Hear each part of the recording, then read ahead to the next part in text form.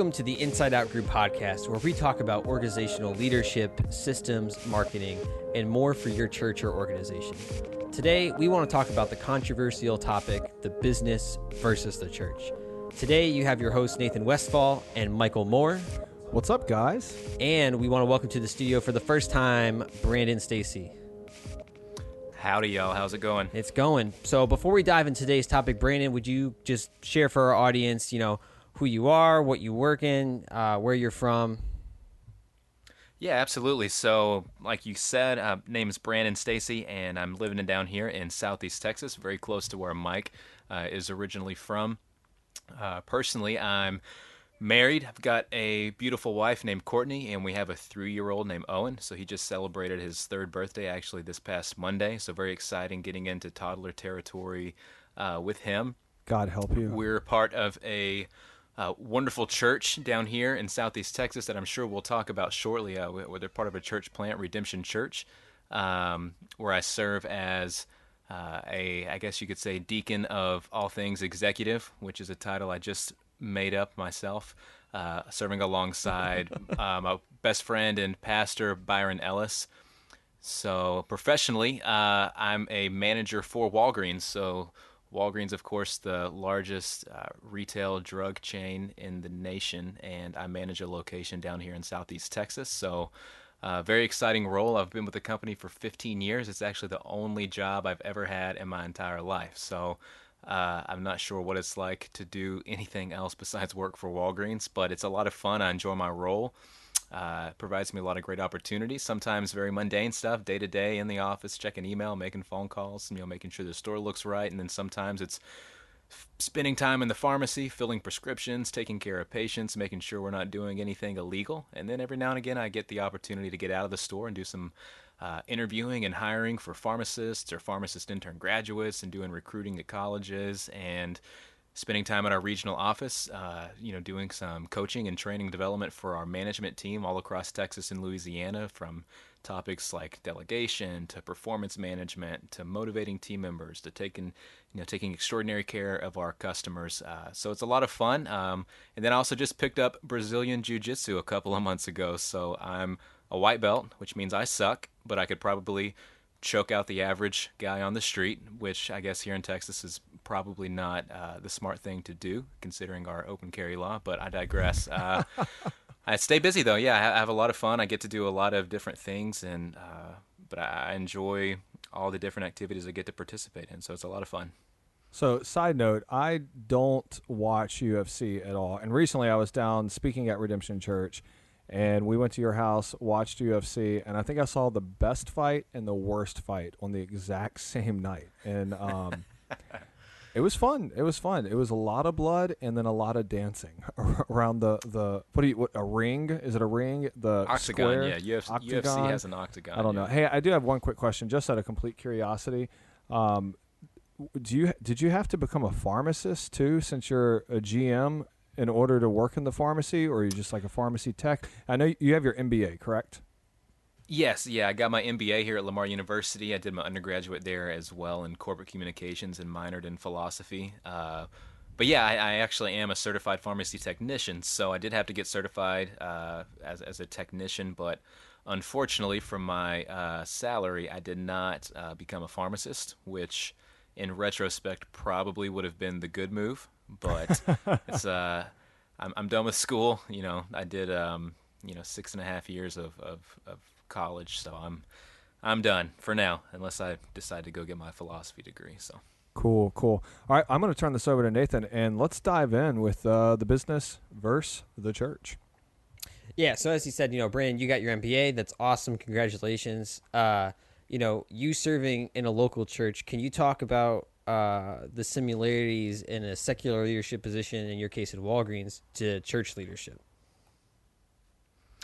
Yeah, absolutely. So, I think really looking at this idea between secular leadership and church leadership, I think we need to define our terms in the beginning, right? So when we say secular leadership, I think it's important to know what we're talking about. So basically, I think for the sake of our conversation tonight, we're really talking about basically leading inside the church versus leading some sort of business or organization outside of the church. So you can take obviously the word secular in a bunch of different directions, but I think that's really what we're getting at tonight. And to be totally honest, I don't really think there's a lot of differences between the two, and I'll explain what I mean here in a second. So we can basically look at it as two sides of the same coin, right? So we can just walk through a couple of things uh, that are similar between the two, that are similar between secular leadership and church leadership, and then the opposite or the flip side of that as to how those things are different or maybe look different within the church, right? So in secular leadership or running a business or organization, we have accountability, right? We're accountable as leaders to someone or someone else. Maybe that's our peers. It could be accountability towards a boss or CEO, what have you. Uh, and so in the church is very similar, right? We're accountable also as leaders, but the difference being is that ultimately we're accountable to the Lord, right? And of course, who we're accountable to is going to change and impact the way that we do our business. So being accountable to our boss or our company, as opposed to being accountable to the Lord, things are going to look different, like our ethics, right, or our code of conduct. So Right, that leads right. to that second idea. We as a secular business or secular leadership versus church, we have a code of conduct. We have some sort of company ethics that we adhere to, that we try to strive to achieve or attain and maintain even. Uh, and then also in the church, we have a code of conduct as well. But in the church, of course, our code of conduct is the scriptures. So the difference here being, our company ethics, they may not be something that as a leader we truly believe or we truly care about. We could simply adhere to those things just because the company expects those things from us, as opposed to with the scriptures. As Christians, as believers, we believe the scriptures, we believe the Bible, we believe God's word, we trust in God's word. And so in a secular business, I guess you could say that you don't necessarily have to play fair all the time. You don't necessarily have to agree with those ethics. Whereas in the church, of course, we're always striving to maintain what God says we should do and how we ought to act. I think another one would be being responsible for others. In secular leadership, of course, in my own role as a manager, I'm responsible for my employees. I'm responsible for my team. I'm responsible for keeping their best interest in mind. I'm responsible for looking out for their safety, making sure that I create a safe work environment for them, whether it's physically or emotionally, harassment, things like that. And then in the churches, again, it's the same but different. So rather than being responsible for employees, we're responsible for the people of God. And that could look like a pastor being responsible for his congregation, being that shepherd. And it could look like a small group leader, right? Having to care for the people that are in their small group, keeping them safe and protecting them. And God is going to hold those leaders accountable in a different way, of course, than a leader of a company is going to hold, a manager accountable. And I think another one too. We want to be successful, right? So in secular leadership, as managers, and of course we could take it as high up as we want to a CEO or owner of a company or president or whatever, but we want to be successful, and that could be that we want to be profitable. We want to get things done on time. We want to see our products get to market in a timely manner and please our customers. But we also want to be successful in church leadership, right? We want to see the gospel go out into our community, go out into our city. We want to see God's word change the world. So, and of course, we could keep going, right? We could talk about a lot of Right. different things, but really the aspects, it's two different sides of the same idea that we can take a lot of ideas that the secular world or secular leadership world would look at and utilize and use and think about and wrestle with, and we wrestle with those same things in the church world. It just looks a little bit different, I think. Right. So let me dive into something real quick, because I've worked both in the marketplace and then also in the Christian church environment, right? And one of the things I see more times than not is people in the marketplace take their mission more seriously than people in the church, and just the way they handle things and the way accountability is set up. Um, and why do you think that is? I think the simple answer is because in the marketplace, at Walgreens, you can get fired. You're not going to get fired at the church. You can keep attending, right? You can still be a part of the people of God. But if eternity is at stake, just from your perspective, why do you feel that there is such a difference between the two, with taking the mission seriously, excellence, accountability, and then people kind of being very relaxed in the church environment? Yeah, that's a great question. And, and actually, I think that's something we might dive into a little more here in a bit. But just speaking of mission, right? Why does it seem like maybe in the business world, people can be bought in more for the mission as opposed to the mission of the church? And a lot of times, I think it really comes down to the vision of the leader and the expectations that they set for their people. We have, of course, a mission statement of Walgreens, right? We want to be America's most loved, pharmacy-led, health, well-being, and beauty retailer, right? Like that's our mission. We don't have a Walgreens up here, so CVS is dominating you guys. We have Rite Aids with Walgreens pharmacies, and Rite Aid is like the stepchild to so Walgreens. CVS. Sorry, CVS dominates it up here. Go ahead. Walgreens just bought a couple of thousand Rite Aid locations, so we are coming to a street corner near you. Praise be.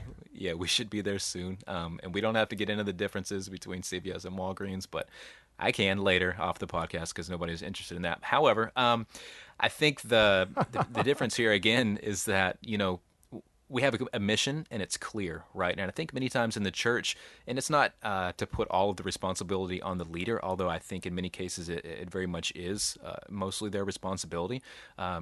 But we have to make that mission clear, right? Like I just mentioned Walgreens just to throw it in there, but it's the point I'm making is that it's very clear. It's very concise. It's very specific.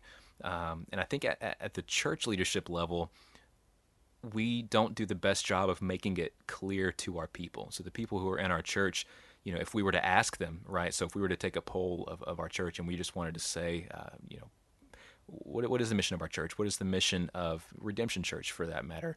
I'm kind of curious to know how many people would actually be able to tell me what the mission of Redemption Church is here in Southeast Texas. And so I don't know if it's so much that people aren't bought into that mission or if they're not trying to live that mission out. I think many times they don't know what it is in the first place, and they don't know what living it out looks like. And I think that's our responsibility as leaders to make sure that that's a very clear mission to our people.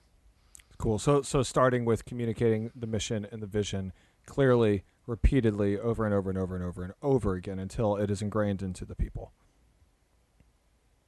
Go ahead, Nate.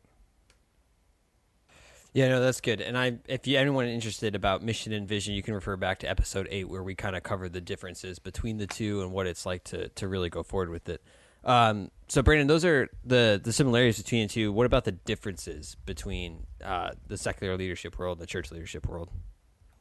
So I think the differences when we're looking at secular leadership and church leadership aren't really too different. I think looking at church leadership, we're always expecting the best. I guess you could say we expect to be honest, fair, truthful, have integrity, operate with a very strong ethic. But if you think about it, in the secular world, at least on the surface, they want the same things too, right? Because that's good business to have those principles in your business, in your company, is to have good business. So I think the difference comes down to the individual, right? So the individual is going to take that, kind of like we just said with, having this ethic of the scriptures, being accountable to the Lord, being accountable for the people of God, wanting to be successful through the way that the gospel is going to change the world, as opposed to just being profitable or just adhering to the company standards because I have to or I might get fired. As a Christian and as a leader in the church, we deeply, deeply believe and care about the things of God, and we care about making sure that we live out these principles within ourselves. And I think in the secular leadership world, that doesn't really matter in many cases. I think eventually those people will be found out, right? Like we can all tell stories of having a horrible boss or somebody that we think is just, some scumbag that we used to work for who was just greedy and in it for the money, But even then, those people reveal themselves and they've revealed their true character. But on the surface, the goal is the same. We want to be successful. We want to do well, and we want to try to do it in a way that's ethical. Because especially in our modern era, if you do something that ends up on the internet saying something crazy on Twitter or whatever, people are going to find you out and they're going to make sure that you don't have that job anymore. So on the surface, I think the secular leadership world and church leadership are more similar than they are dissimilar on the surface, and it really comes down to the individual to find those the real differences. Yeah, no, that's good. So with you having your feet in both worlds, and as you're talking here, so many people might say they're totally different. what is something that the church world can learn from the leadership world, the business side of it? I think there really is a lot of things that the church can learn from the business world, and in many ways, I think everything the church needs to know, and I want to be clear about this too. I think everything that the church needs to know to be successful, and for a leader in the church to be successful, is in the scriptures. It's all there. All the expectations of a leader are in the scriptures. Everything that about our character and the way we should carry ourselves, the way we should speak to others, all of those things are in the Bible already. I think the problem that we run into a lot in our day and age is that we have trouble translating that to what it's supposed to look like in 2018, right? We have problems pulling out those principles, pulling out those leadership ideas and ideals, and seeing what does that look like for me in my role in my church. But just to list a couple of things that I've learned from being in business leadership and being in management outside of the church, and then also, of course, being in a coaching and developing role for leaders inside the church. I think one, performance management and accountability. I think in the business world, Mike mentioned earlier, sometimes you can do something that might get yourself fired if you're not meeting the expectations of your boss, or not meeting targets, or not, your balanced scorecard isn't what it's supposed to look like. You're going to be held accountable for that, and somebody's going to manage your performance in that area. And I think in the church, we don't always know how to do that the right way. Of course, again, going back to what I said a moment ago, the scriptures tell us what church discipline ought to look like. But again, I think many times that's applicable towards sin, right? If somebody's got sin in their life, or they've made some mistake in that regard, there's church discipline that we keep in place. But what happens when a member of your setup team is showing up late to work, to set up, or somebody who's supposed to be on the worship team doesn't make it to practice, or you ask somebody to get a task done for you and they keep dropping the ball? That's where how do we manage that person? How do we hold those kind of people accountable? And so that's an area where I think we have very high standards within business, and very clear expectations that we lay out for our employees that many times in the church we don't. And I think it goes back to that expectation setting in the very beginning of what we expect from our team members. But so that'd be one, performance management, accountability. Oh, go ahead. Yeah. I just want to cut you off. So you something you just brought up is something that I see a lot in churches that we have talked to or associated with, and just roundtable discussions and stuff. and the comment that I guess the feedback that I hear is, well, you're dealing with people, but I think also at the same time in business leadership, you're also dealing with people. Why is there that disconnect where in the secular, just from your perspective, or why is it so hard for church leaders to hold people accountable? And that's something that we at City Church have dealt with examples that you used, worship team member not showing up to practice, and it's like everything's okay, or someone not showing up on time for setup, and why do you think it is that we just let it slide instead of actually holding them accountable? And then if you want to dive into this just briefly, what are some things that you guys have done at Redemption to hold people accountable if these scenarios have popped up?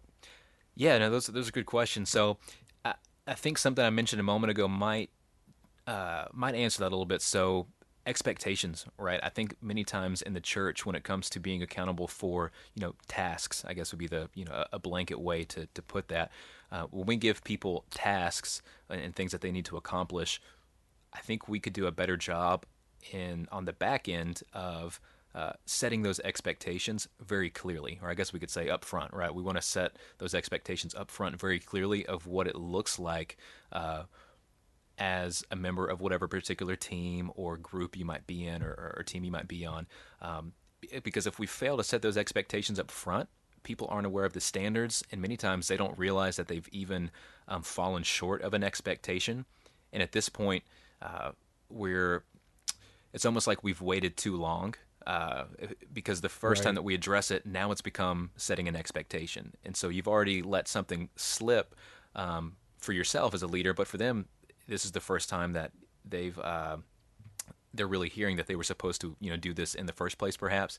And I think my experience in the business world and at the company that I work for is from day one, whatever role you're going to be in, we set all the expectations of that position up front. at the very beginning, so you know very clearly when you start your role, okay, these are all the things that are expected of me. And if you find yourself in a position where maybe you missed that particular that expectation, that level setting at the beginning, the best thing to do really is to have a hard stop and just make it very clear wherever you find yourself. So, say it's the second time they've missed practice or the third time or whatever, we have to, as leaders, take a step back and say, okay, let's really think this through ourselves. What do these expectations look like? What do I want from my team? And then you just have to have that conversation and start over. Start brand new, start from scratch, start from the very beginning as if it's never happened before.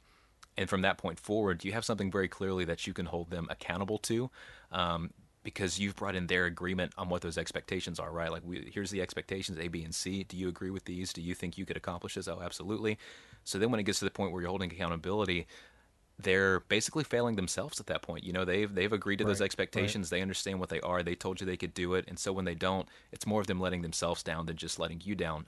But it all comes back really to setting those expectations up front. And at Redemption, you asked for some specific examples perhaps that we've done. At Redemption, many of the situations are similar to the ones I mentioned. That's kind of why I brought those up. And I think if we were to ask a lot of church plants, they're probably very similar across the board. Right. But setting expectations was something we had to stop and restart. That's kind of what we did. I mean, we had a big meeting with our entire worship team. And again, going back to just the simple things, and people showing up late or what have you. And we said, okay, here it is, list whatever they were, 10 things or whatever. And these are the expectations. This is what it looks like. These are what, the principles that our worship team's going to adhere to, whether it's showing up on time if you want to play or whatever. And then everybody knew from that point forward, okay, it's been laid out very clearly. Here's what we're supposed to do. And if we don't do them, we also laid out what accountability looks like. Well, if you show up late or you don't make practice, then you don't play. And then we had to hold to it, right? Which is tough sometimes. It's hard when that, maybe your best vocalist or your best guitar player or whatever, they miss practice, or your drummer, and then you have to have an acoustic worship service. That's happened to us before. We've had situations where people didn't make practice, they didn't play, and we had to reshape our entire worship experience around this new setup, and we had to do it on the fly. We had to do it at the last second, but we knew that was something that we would have to do if we wanted to really have people get bought in and have people meet the expectations that we set for them. Yeah, and this is something I just want to throw in there as well. It's like whenever you communicate clear expectations and whenever you communicate accountability, what this looks for or what you're looking for, and whenever you hold them to that, it is not because they're a horrible person. It is because you love them and you're trying to call the gold out of them. And ultimately, you're trying to call them to a godly standard. Scripture says, let your yeses be yeses, your noes be no. If you're going to commit to something and you just forget, they scripturally need to be held accountable for it. And so I think a lot of times people look at that as that's business, and we don't want to be like that. It is business, but ultimately it's a scriptural principle that you see. God holds us accountable, right? Especially as leaders and pastors, God holds us accountable. And so if we're being held accountable, I think that we need to hold the people that we are surrounding. And if we say that we're going to hold people accountable, ultimately we do. Totally agree. We need to follow through. And that's something that we've learned at City Church. Worship team is a prime example because that has happened with us where we've had to sit down and say, hey, this is the warning for the expectations. This is what's going to happen moving forward and so forth. So you're really saying communicate clearly the expectations, the consequences, and what accountability is going to look like up front, if as much as possible. And then is when you see the problem areas arising, immediately step in, correct it, and say, from this point moving forward, this is what this looks like. So that's basically what you're saying, right? Yeah, absolutely. And that led perfectly into what my second point would have been, but we just addressed it. So, communication, how to communicate. Again, go ahead. Yeah. We know what these biblical principles are as leaders. And then once we get past that performance management accountability aspect, or I guess within that, how do we communicate it? I think in the business world, it's one of those things where if you don't communicate properly, all of a sudden you find yourself getting a phone call from employee relations or human resources about an incident that happened, at your store on whatever day of the week. And in the church world, we don't necessarily have that. And I think, if anything, there's been some failures lately that really point to how communication in that area breaks down. But I think the communication part is important, and the scriptures tell us what that ethic looks like, how we ought to communicate, that, loving one another. But it doesn't really or maybe we have the problem of again conveying that communication in a contemporary setting the right way to the right people, right? I mean, we're multi or intergenerational workplaces now, so all the way back from your traditionalists at the bottom, back in the 1920s and 30s that were born, some of them still in the workplace, all the way up now to generation, Gen Z, right? The people who since the 2000s who only know technology. So what does that communication look like? Or maybe, and then the baby boomers. How does a millennial from the 80s communicate to a baby boomer? How does a baby boomer communicate to a Gen Y, Gen Z? That's the part where go ahead. No, go ahead. That's where we know what to communicate, right? We know how we ought to communicate it in the sense of how it should look, that we should do it lovingly, we should do it carefully, but the words that we use, the verbiage that we use, the way that we actually have this conversation is different depending on who you're speaking to. And I think that's where, while we know what we ought to communicate, we many times fall short of conveying it. Hey everyone, now don't worry, we aren't done with this awesome interview, but you'll have to wait a week to hear the next part. To make sure you don't miss it, make sure you subscribe on Apple Podcasts or wherever you listen. Also, don't forget about the Mac Brock event coming up on October 12th in Albany. This is a free event open to the public, so you don't want to miss it. For more information, you can visit our website, insideoutgroup.org/Mac, or email City Church at info@citychurchalbany.com. We thank you all for listening, and be sure to get next week's episode as we continue to talk with Brandon about the business versus the church.